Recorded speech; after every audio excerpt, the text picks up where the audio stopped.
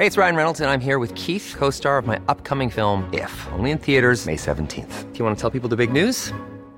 All right, I'll do it. Sign up now and you'll get unlimited for $15 a month and 6 months of Paramount Plus Essential Plan on us. MintMobile.com/switch. Upfront payment of $45 equivalent to $15 per month. Unlimited over 40 gigabytes per month. Face lower speeds. Videos at 480p. Active Mint customers by 531.24 get 6 months of Paramount Plus Essential Plan. Auto renews after 6 months. Offer ends May 31st, 2024. Separate Paramount Plus registration required. Terms and conditions apply if rated PG.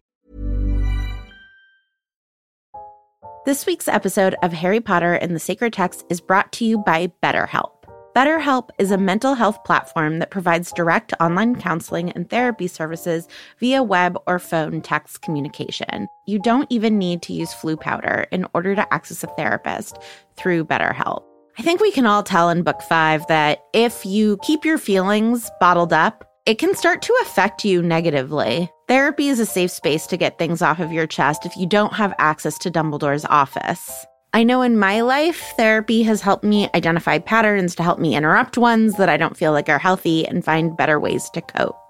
If you're thinking about starting therapy, give BetterHelp a try. It's entirely online. It's designed to be convenient, flexible, and suited to your schedule. Get it off your chest with BetterHelp. Visit BetterHelp.com/sacred text today to get 10% off your first month. That's BetterHelp, HELP.com/sacred text.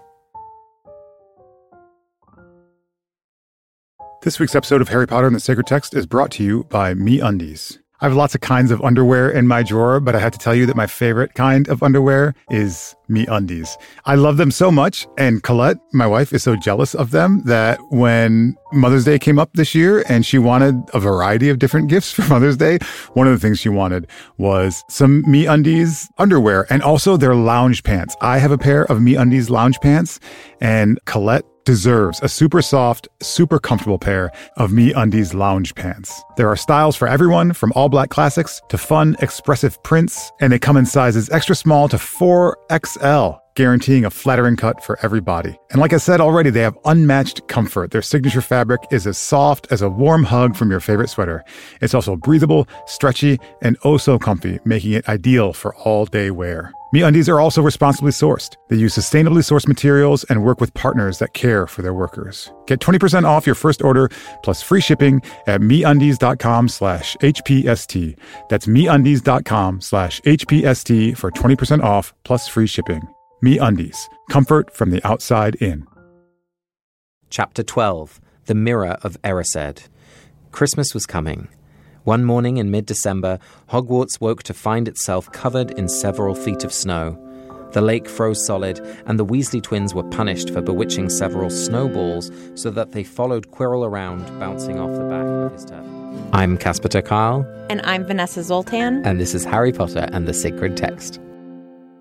I moved from England to America 4 years ago, and you know how different countries have kind of different national conversations that shape that country.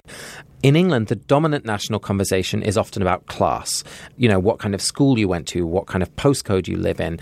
It's really the kind of national history that shapes our current reality. And of course, there are many other things at play, but that's really what I was conscious of as an English person.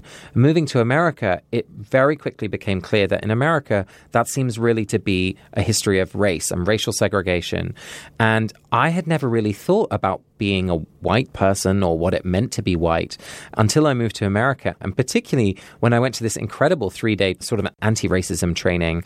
And it just confronted me with all of these things that I'd never thought about, like who came up with the idea of different races and how they've changed over time, and like, how do we even define who fits in what race? We all have different versions of that. So the categories are so created. And I felt like such a fool. Like I just hadn't thought about this. I hadn't had to think about it. And that's, you know, a classic sign of white privilege, of not even having to engage these questions for my everyday survival and thriving in the world. And I wanted to bring that question to this chapter of Harry Potter, The Mirror of Erised, which really deals a lot with family and history, and actually even uses the language of whiteness a couple of times in the chapter. So what we'll use the lens of white privilege to explore is how does that show up for Harry and in this chapter of the book generally, and how does it show up in our own lives as two white people hosting this podcast? Casper, your story, I think, was just a great invitation to all of us to be honest about where we're coming from when we try to talk about race. And this is an amazing national dialogue that is happening right now. And it is an exciting time because I think a lot of change is coming and happening around us. And I'm really excited to have this conversation with you this week. And I think it's going to be a difficult topic and that we will probably fall short, but I'm really excited to learn through doing. So this week's 30-second recap challenge is part of round 2 of it, and it is when Casper was supposed to bring in a cake for me to celebrate the fact that I won round 1. Casper, I am seeing a certain lack of cake. Yes, the House Elf Committee on Cake Decorating couldn't quite come to an agreement on the shade of green to use in the right. I didn't bake a cake. I'm really sorry. I will bring it next time. Mm-hmm. I'm going to make a note right now. Okay, so 30-second recap. Madeir, it is your turn to go first. I'm very excited about that. Yes, okay. So 30-second recap. On your marks, get set, go. It's the Christmas holidays, and so Harry gets presents the first time on Christmas. Very exciting. 50p coin from the Dursleys, and he gets an invisibility cloak from a mysterious person saying it belonged to his father.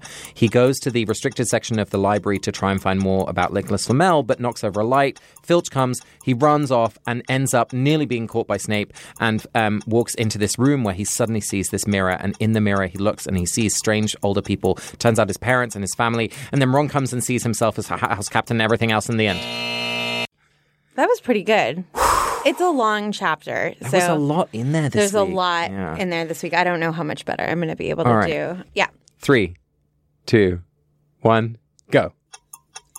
It's the Christmas holidays. Harry and the Weasleys stay behind, and they have an amazing feast. And Christmas comes, and Harry gets gifts for the first time, and he gets an invisibility cloak, and there's a note in it that says, use it well. And so the first thing that he does when he uses it, he wants to use it alone the first time. He goes to the library, and then he finds the Mirror of Erised, where he sees his whole family behind him. And then he realizes through a conversation with Ron and then a conversation with Dumbledore that what you see is your heart's deepest desire, but that you can get lost in the mirror. And that's it. Very good, Vanessa. Yeah? Heart's deepest desire. Use it well. Such phrases. Oh, well, thank you. I'm not sure heart's deepest desire is actually one of the quotes, but it's something like that. You get prizes. Thank you. I'll get a second cake in 8 episodes.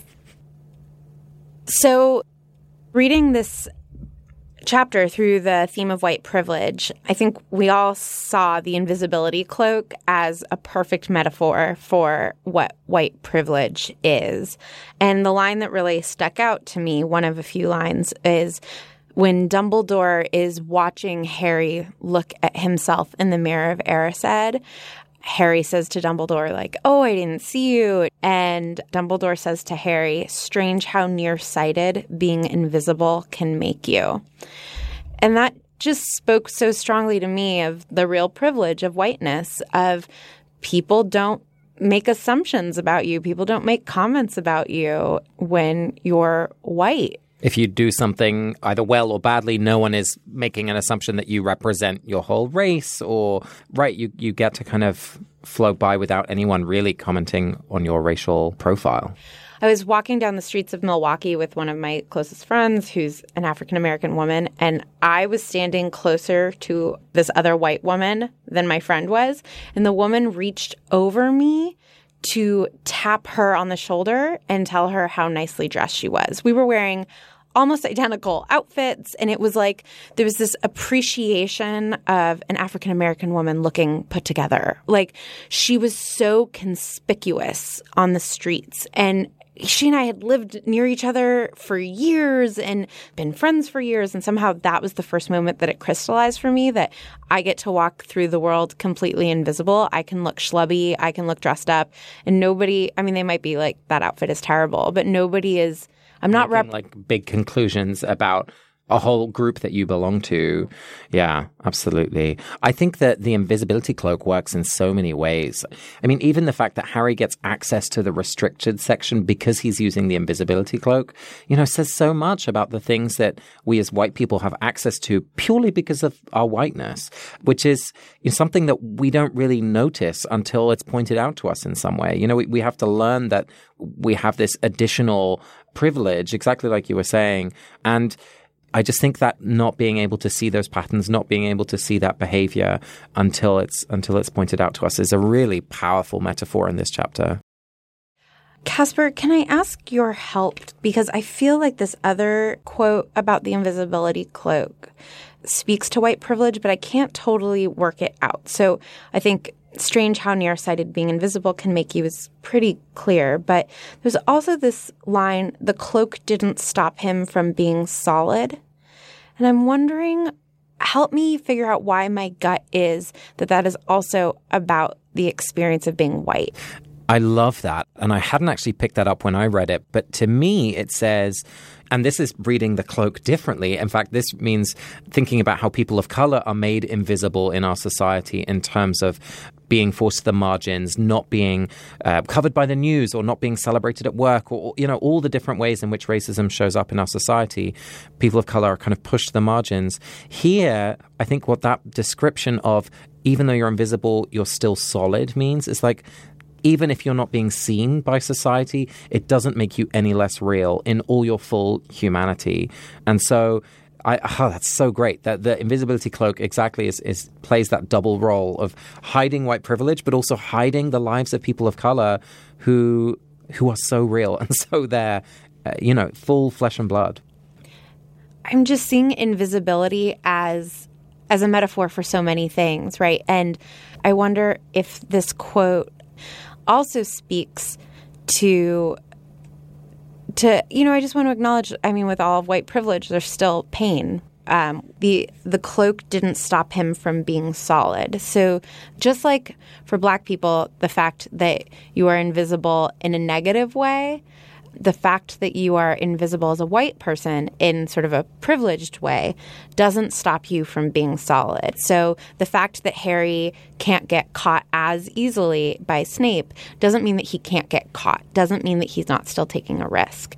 And I think that we are politically seeing white people express so much pain right now through things like Brexit and through the hashtag All Lives Matter, instead of owning the fact that the reason that there's a hashtag Black Lives Matter and a movement of Black Lives Matter is because we do not treat Black lives as if they matter.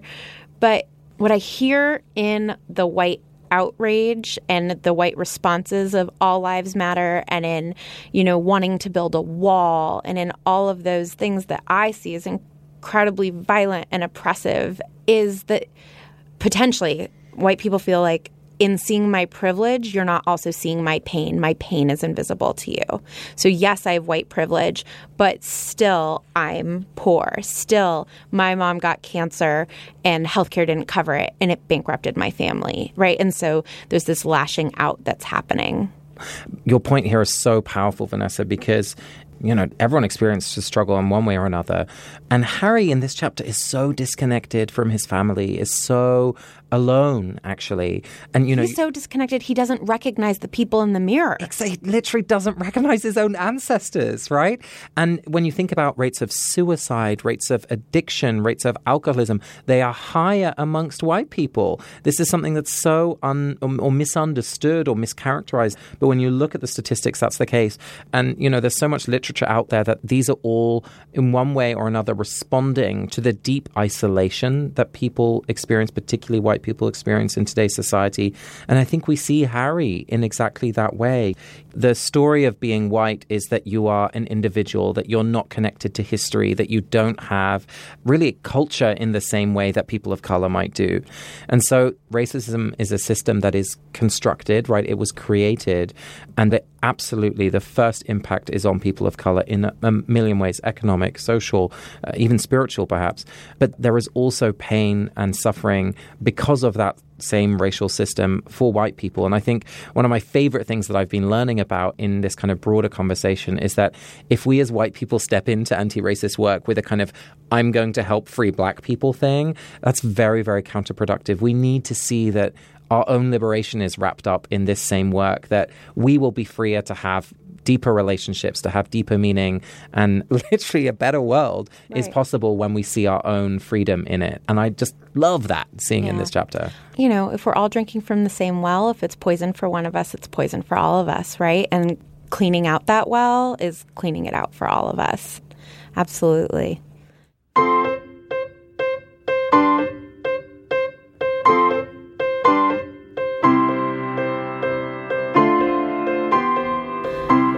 So this week we're going to start a new spiritual practice, which is called Chavruta, which is a Jewish practice, and it technically means fellowship. And it comes from a very traditional practice, which is that in yeshiva and Jewish learning circles, you are given a peer to study with, and you are given a huge book, a Talmud, and you sit over the book together and you teach each other. And there's a teacher who circles the room and sort of helps. But really the idea is that with a book and with a shared mind, you can learn just together, the two of you.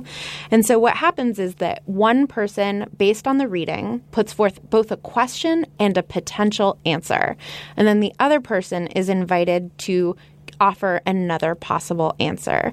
And so there are a lot of things I love about this practice, but what I love is that it really relies on the back and forth. And what it says at the end is that what is truest about the answer is all that we've said between the two of us, that the answer is in the aggregate, not in finding the one right thing. So what's your question? I'm so excited. Yes. So the question that I have for you is, what do we make of what Ron sees in the mirror of Erised? Ron sees himself as the victor sort of Hogwarts, right? He's Quidditch captain and he's like head boy and he has sort of risen above in his family. And I'm wondering what we make of that. And so the answer that I'm going to give is that he grew up in this big family and that he feels as though he has always been invisible in his own family and doesn't see the amazing gifts and blessings that have come with that, with how loved he is. And so what he sees in this mirror is both himself as a victor, but what we're seeing of him in the mirror is that he feels sort of like a loser in his family. So I'm wondering what you think. I really like that. The thing that strikes me, and I'm still thinking about privilege because of the theme, is that Ron embodies a number of those intersectional identities that we talked about. Yes, he's a man. Yes, he's white. But he comes from, a poor home, so less class privilege. But he is pure blood, so some pure blood privilege, as it were. Social privilege. Social privilege, exactly. So he's kind of embodying those things. But what he's seeing is, in the mirror, exactly as you say, he's seeing really an individual portrait. And I was learning recently how, as a person of privilege, you think of yourself really as an individual and an individual success. And it's about my effort and the work I put in. And it's really on me. And you're also seen by society, like, good for you. You pulled yourself up by your bootstraps. Ratio Alger. Exactly. Like, that kind of story is so prevalent. But if you're a person of color, you're much more seen as immediately defined by the group that you belong to, for better and worse. And there's also much more of a sense of belonging to a wider group and standing on the shoulders of giants, as it were. Your success is possible because of the hard work of so many people. And even if Ron does win all of these things, on the Quidditch team, there's a team, right?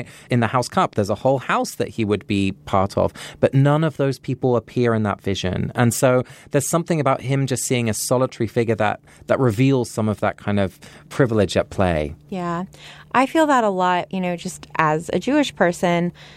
Whenever there's any sort of scandal in the Jewish community, my family is immediately like, ugh, why did he have to be Jewish, right? And there's just such shame and embarrassment around that. And we do it in a positive way, too, right? It's like if a Jewish person wins the Nobel Prize, we're like, go Jews. Go Jews. Right? But then it becomes complicated. It's, we won another Nobel Prize. We're even more conspicuous, right? Like there's all these like mixed feelings about things. And then my father will always come in and say, when a Christian person does something bad, do all Christians say, oh, damn it, he's a Christian? There Absolutely. isn't that same sense of feeling like you're entirely represented by people's actions who you don't know at all. Absolutely. One final question that I have for you, Casper, is Ron's extra privilege that he comes from this incredibly loving family, and what role do you think that extra privilege is playing out here? Ooh, that's a great question. You have to give me an answer, though, that's before... Right. I mean, my theory is just that if you're experiencing something, you don't see something as a privilege. You see it as a burden. And that comes up with the maroon sweater that Ron is always given a maroon sweater, and Harry gets a sweater from Mrs. Weasley, which is such a generous, token of familial affection that's extended to Harry by Molly Weasley. And Harry's thrilled. Like, he said, I get a jumper. Awesome. And Ron's like, ugh, I got another one. Ugh, it's the worst. And I think there is a nice difference here between the Weasley twins and Ron, who are just a little older, who not only appreciate their blue jumpers with their letters of their first names on it, but they really make the rest of the Weasleys appreciate it, right? They force Percy to wear his, even though he doesn't want to. And they're kind of claiming, like, pay attention. We have this loving family. We have this bond of great connection and trust and a sense of fun in our family. Like, let's appreciate it. And I think that Ron is perhaps just hasn't quite realized how lucky he is on that account just yet. And I can also imagine him being jealous of the bond of the twins. Of course. Yeah.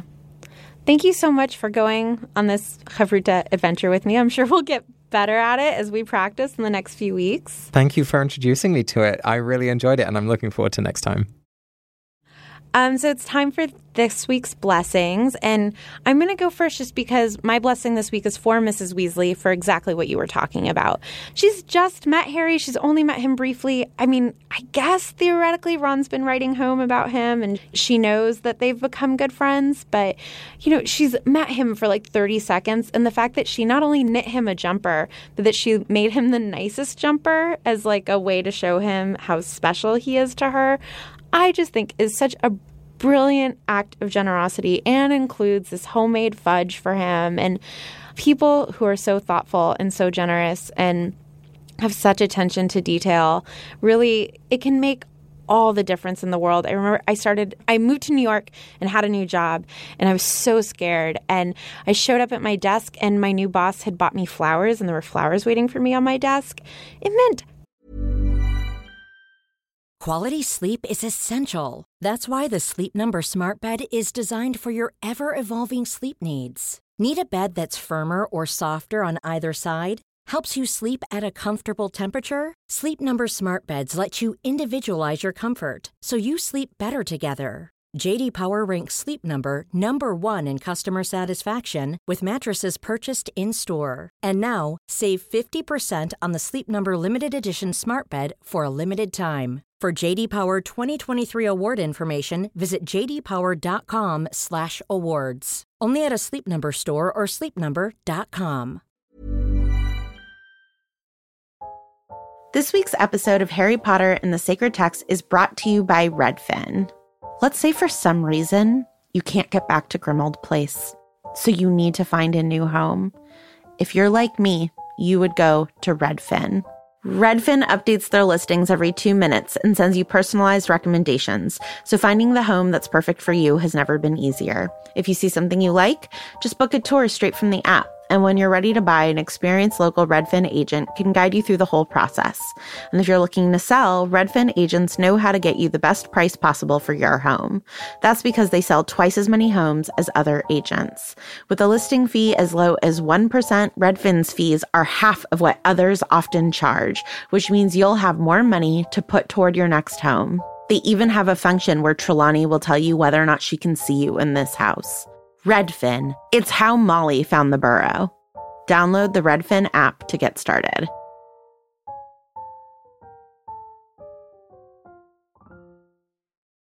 This week's episode of Harry Potter and the Sacred Text is brought to you by MeUndies. I have lots of kinds of underwear in my drawer, but I have to tell you that my favorite kind of underwear is MeUndies. I love them so much, and Colette, my wife, is so jealous of them that when Mother's Day came up this year and she wanted a variety of different gifts for Mother's Day, one of the things she wanted was some MeUndies underwear and also their lounge pants. I have a pair of MeUndies lounge pants, and Colette deserves a super soft, super comfortable pair of MeUndies lounge pants. There are styles for everyone, from all black classics to fun, expressive prints, and they come in sizes extra small to 4XL, guaranteeing a flattering cut for every body. And like I said already, they have unmatched comfort. Their signature fabric is as soft as a warm hug from your favorite sweater.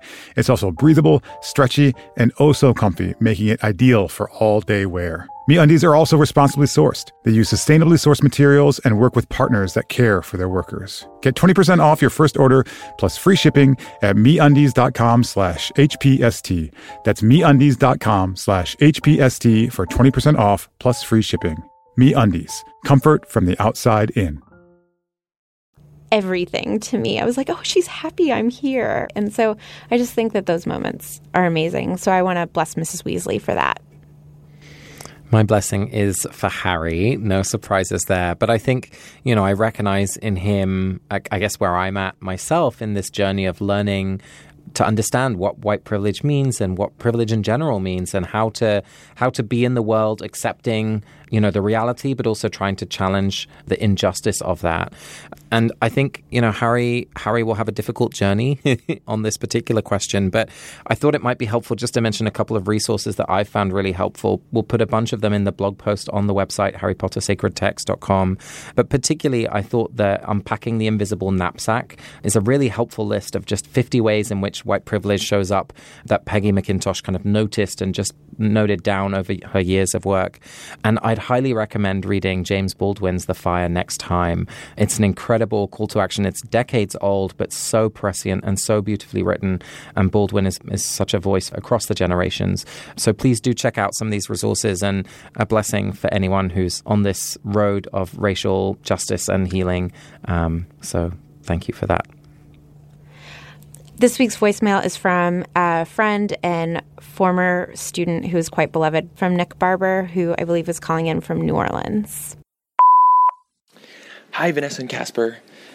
So this voice memo might be a departure from the past few voicemails that you've had on the podcast, and it's a question and sort of meta commentary on the project as a whole.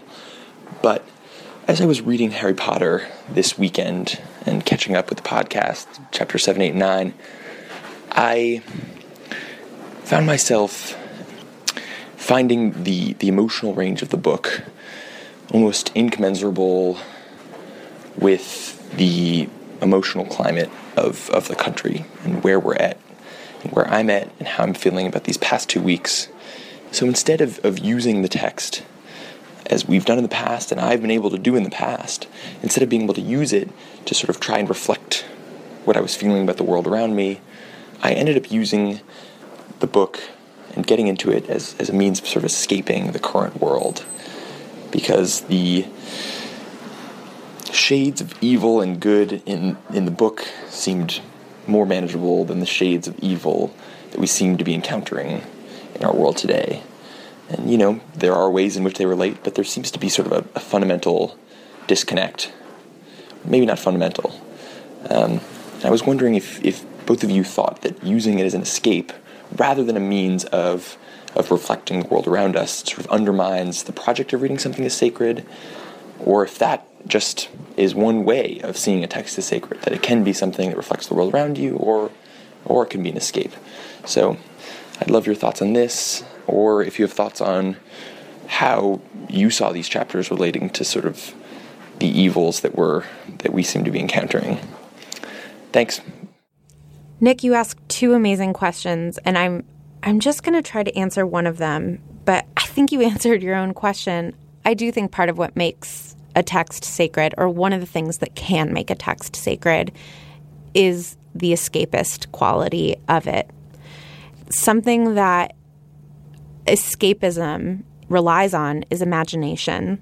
And based on these last several weeks and the tragedies that are going on around us, I think that a call for imagination, a call for escaping to somewhere in our minds that is better than the world that we live in, is more necessary than ever. And so, sometimes we can read the text practicing the skill of close reading, and sometimes we can see how practicing the text is sacred can show us how our own lenses impact things.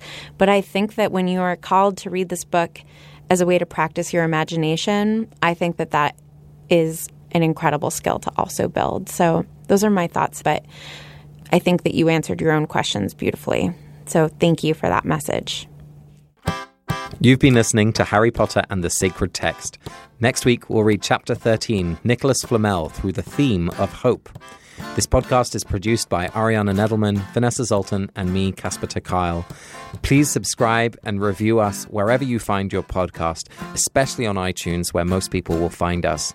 Follow us on Twitter, Instagram, Tumblr, and Facebook, where we can continue the conversation, share bonus content, and send updates and announcements.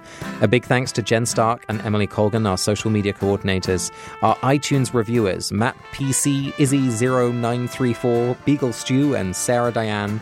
Our Kickstarter supporter of the week is Tom Norris. Music by Ivan Pizzo and Nick Boll. Thanks to Rebecca and Charlie Ledley, Lauren Taylor, Shane Bannon and Rufus. Thanks also to the Harvard Communications Office, the Harvard Humanist Hub, and our wonderful Harry Potter and the Sacred Text reading group. We'll see you next week.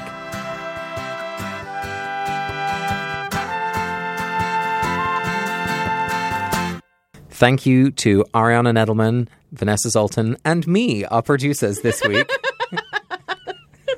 Sorry, do it. It does not work. It does not work. And me. All right, let's do that again.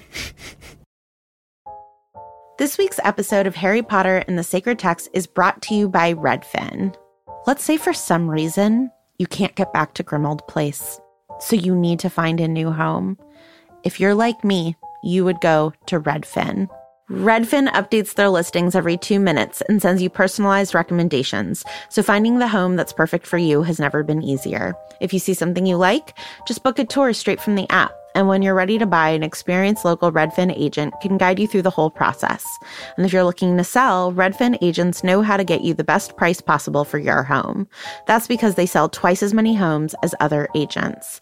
With a listing fee as low as 1%, Redfin's fees are half of what others often charge, which means you'll have more money to put toward your next home. They even have a function where Trelawney will tell you whether or not she can see you in this house. Redfin. It's how Molly found the burrow. Download the Redfin app to get started.